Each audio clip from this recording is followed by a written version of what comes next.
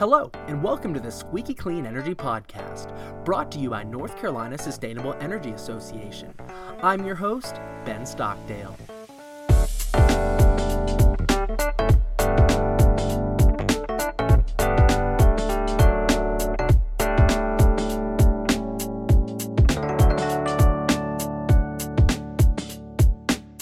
Hello, Squeaky Clean listeners. This is Jarvis Harrington, the Squeaky Clean Energy Podcast intern.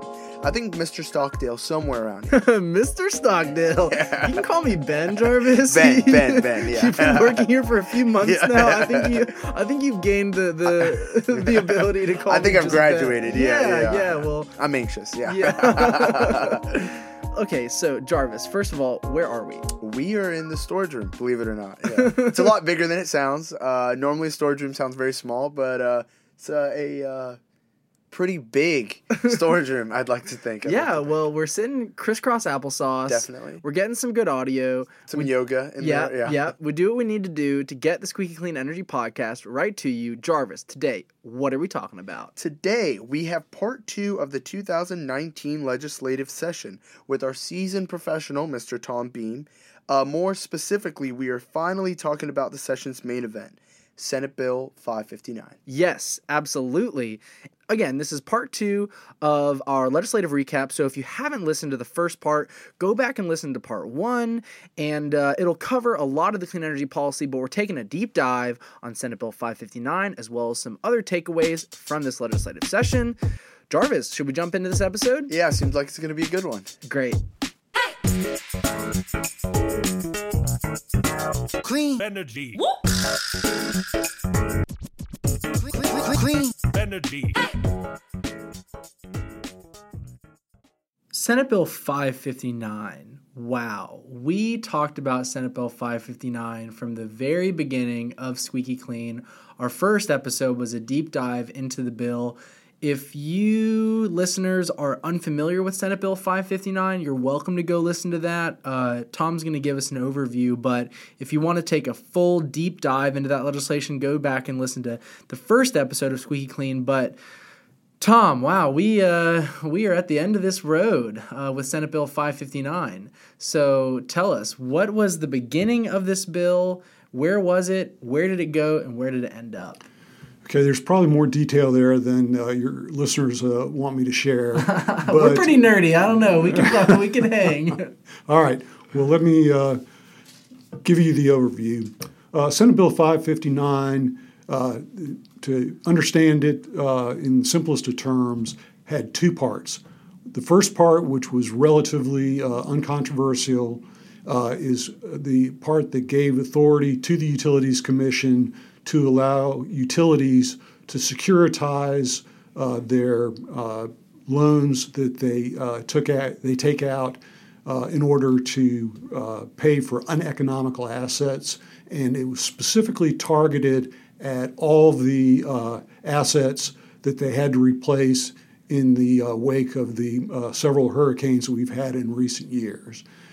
The value of securitization from the perspective of the utility and ratepayers is that if the utility can securitize those losses, then it's able to get financing at a much cheaper interest rate. And so that interest rate, of course, was reflected in the ratepayers' monthly bill. So that part was non-controversial. It's going to save the utility money. It's going to save ratepayers' money. It's a win-win. Right. The only quibble that some have made with that part of the legislation is that that's a model, that is not a model, but rather a tool that has been used in other states, for example, to retire other uneconomical assets like aging coal plants that the state wanted to get offline for various reasons, and securitization would make it cheaper to take those plants offline and close them down. Section 2 is really what the debate about Senate Bill 559 has been all about for the whole time since it was introduced. And what it has is it has 2 parts. One is multi-year rate making, and what multi-year rate making is it's authority that would be given to the Utilities Commission to authorize a multi-year plan for the utility, which would have the effect of having the utility have a 3-year timeline in which they could raise rates without having to come back to the Utilities Commission for another rate case. Why is that important? The reason that that's important is because in the course of a rate case, the rate increase that's being asked for is given a high level of scrutiny by the Utilities Commission. It's given a high level of scrutiny by the Public Staff, which is the state agency that's sole responsibility is to make sure that ratepayers are protected in this system of regulated, state-regulated monopolies. And then also in a rate case, all the interested and affected parties are able to intervene in those rate cases, bring in witnesses to challenge the assumptions and findings of whatever documentation the utility offers to justify its rate. And all of that is taken into account when the Utilities Commission makes its final order and decides how much of a rate case to allow, how much of a rate increase to allow. I would say already, even in a rate case, it's a tremendous challenge to the interveners and to the public staff to meet the resources that the utility brings to a rate case. And the idea of having a 3-year rate authorization that all the affected parties are going to be able to examine the plan for 3 years out and anticipate all the things that might arise in that 3-year period just further increases the disadvantage at which those folks advocate for their own welfare. The second part of the Part 2 of the legislation allows for what's called a rate of equity banding. And what rate of equity banding is it's authority for the Utilities Commission to allow the utility to collect a certain percentage above its target rate or below its target rate. And in the case if it's over the target rate, as long as it's within the band, then the utility can keep those over earnings. If it's under the target return, then the utility can come back and appeal for to be able to make up those losses in their rates going forward. So that's all very technical, and I understand that it's hard for people to understand. I think what really brings it down to brass tacks is when you look at how has this worked out in other states. Well, the answer is it's been a very mixed bag in other states, but a mixed bag includes bad outcomes. So in Virginia, they had a similar law with both multi-year rate making and rate of return banding. And the result was that over 3 or 4 years, it was estimated that Dominion collected $1 billion of over-earning, and that was unrecoverable under that law. And so one of the key arguments that we made and others made, and this was a very broad coalition of interest and groups that were opposed to this bill, including advocates for low-income folks, environmentalists, clean energy folks, other ratepayers, industrial ratepayers. Their concern was that already the Utilities Commission is establishing a target rate of return, which is based on the expected rate of return on capital. And this would allow the utility to, as a matter of course, be able to go as high as 1% above the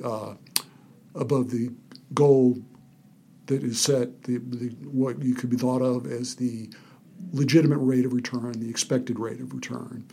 So why does that matter? Well, it matters because could result in upwards of $100 million in over-earnings by the utilities a year.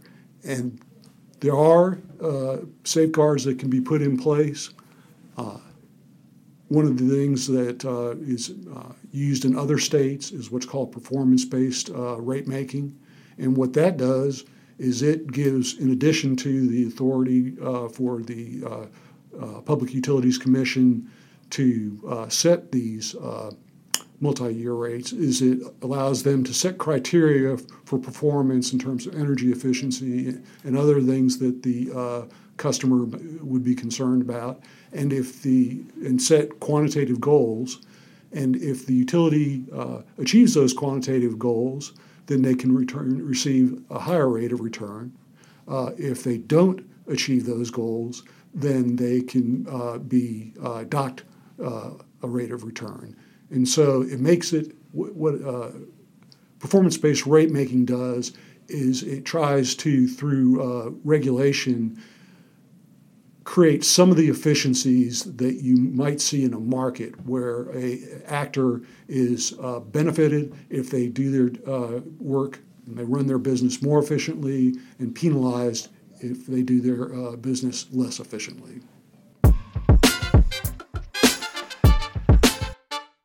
Senate Bill 559 had bipartisan opposition with those controversial measures that you were just talking about. How did that bipartisan opposition transpire throughout the evolution of this bill, and what was the final result of Senate Bill 559? It should be said that there was bipartisan opposition and there was bipartisan support in both chambers, or in the Senate, bipartisan support. In the House, there was bipartisan support as well. The fundamental thing, I think, is that the lack of oversight was just not something that legislators could get comfortable with, and I think we and others did a good job of educating the public, and the public read articles in their paper and the local business journals, and saw what exactly was being proposed there, and it did not make them comfortable. They were not satisfied that enough safeguards had been put in place to make sure that they would not wind up being overcharged and have nothing that they could do about it. And so I think that really fundamentally was the thing that caused the members of both parties in both chambers to be unwilling to support this. The thing that we and other advocates called for was, let's have a stakeholder process. We're not arguing that it's impossible to have multi-year rate making or rate of return banding and have it be acceptable or even a good thing.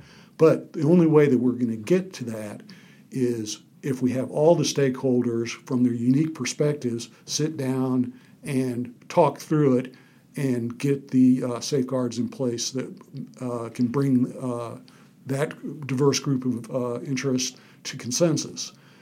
2 years ago, we had a stakeholder process with House Bill 589, which addressed how solar energy is compensated, and a variety of other clean energy programs. That stakeholder group met for probably 8 months, every couple of weeks at least.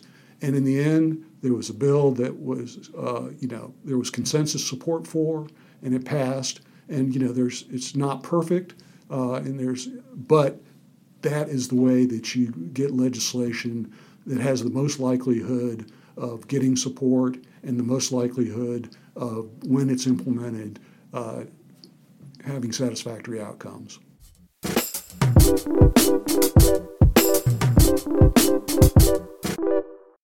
Senate Bill 559 passed unanimously through the House and the Senate, was signed by the governor. Was this the biggest clean energy victory win of the session? Yes, without a doubt. And, the key thing, though, I was so relieved when they decided in the conference report between the two chambers to strip out Section 2 altogether because it was too controversial to get through the House for sure. So that was, of course, a tremendous victory because it had been hard fought for 8 months. But the key thing for folks to realize is what happened is that we did not lose. So multi-year rate making, rate of return banding, those concepts are still out there. There's still interest on the part of utilities in seeing those policies adopted. Hopefully, we can have a real stakeholder process as we talk about, those policies, but the whole menu of policies that, affect rate making. There's a variety of different mechanisms that offer real benefits that deserve a fair discussion and a negotiation before we decide on major landscape changes in energy policy. Yeah, wow. Well, it's exciting that we got to see a really robust coalition of a lot of different stakeholders, a lot of different voices represented. And at the end of the day, the legislators made the decision that was best for ratepayers. And I think that that's important to keep in mind because even though as clean energy advocates, we're excited about this, I think North Carolina should be hopeful that legislators really are looking out for their best interests and that this decision was in their best interest. So I think it's a positive overall. Yes, that's true. And I tell you, one of the most positive things about it and one of the most important things about the effort to get the bad provisions out of Senate Bill 559 was the fact that legislators received thousands of calls, emails, and contact from their constituents and from people across the state.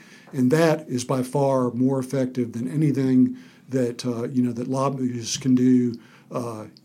So the key is for folks to understand that this really was their victory, and they need to be vigilant going forward because the energy policy horizon is ever changing, and we're moving into a period where there's likely to be lots of innovation in terms of technology that will require lots of innovation in policy, and everybody needs to show up at that discussion. Right on. And I think our listeners did show up in a lot of ways. I mean, when NCSCA had action alerts, we were able to send over 20,000 emails just from NCSCA's action alert software. So we're really happy about that. All right, Tom. Well, we covered all the legislation that I wanted to talk about on the show, but it wasn't all of it. There were other pieces of legislation that were clean energy related. And if you're interested in learning more about legislation that went through the General Assembly this time around, go ahead and shoot me an email. My email is benstockdale@energync.org. If you have any questions about the legislative session, I'd love to answer any of those. And so, Tom, overall, how would you characterize this session for clean energy? This was a good session for clean energy.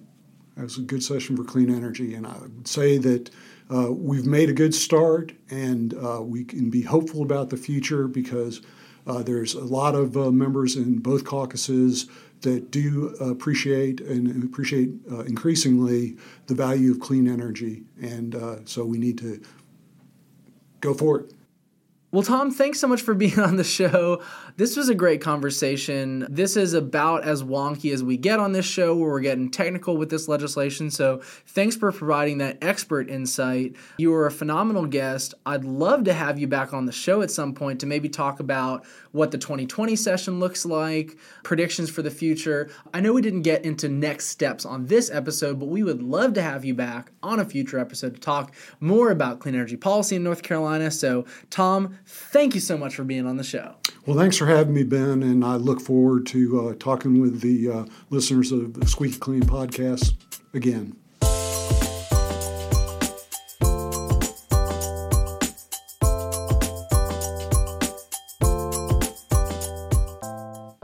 And there you have it, folks, the 15th episode of the Squeaky Clean Energy Podcast. Bringing the latest in clean energy right to your ears. Always, always. Ben, I think we really did it this time. We have created an incredible episode, to say the least. Wow. Thanks, Jarvis. I appreciate that.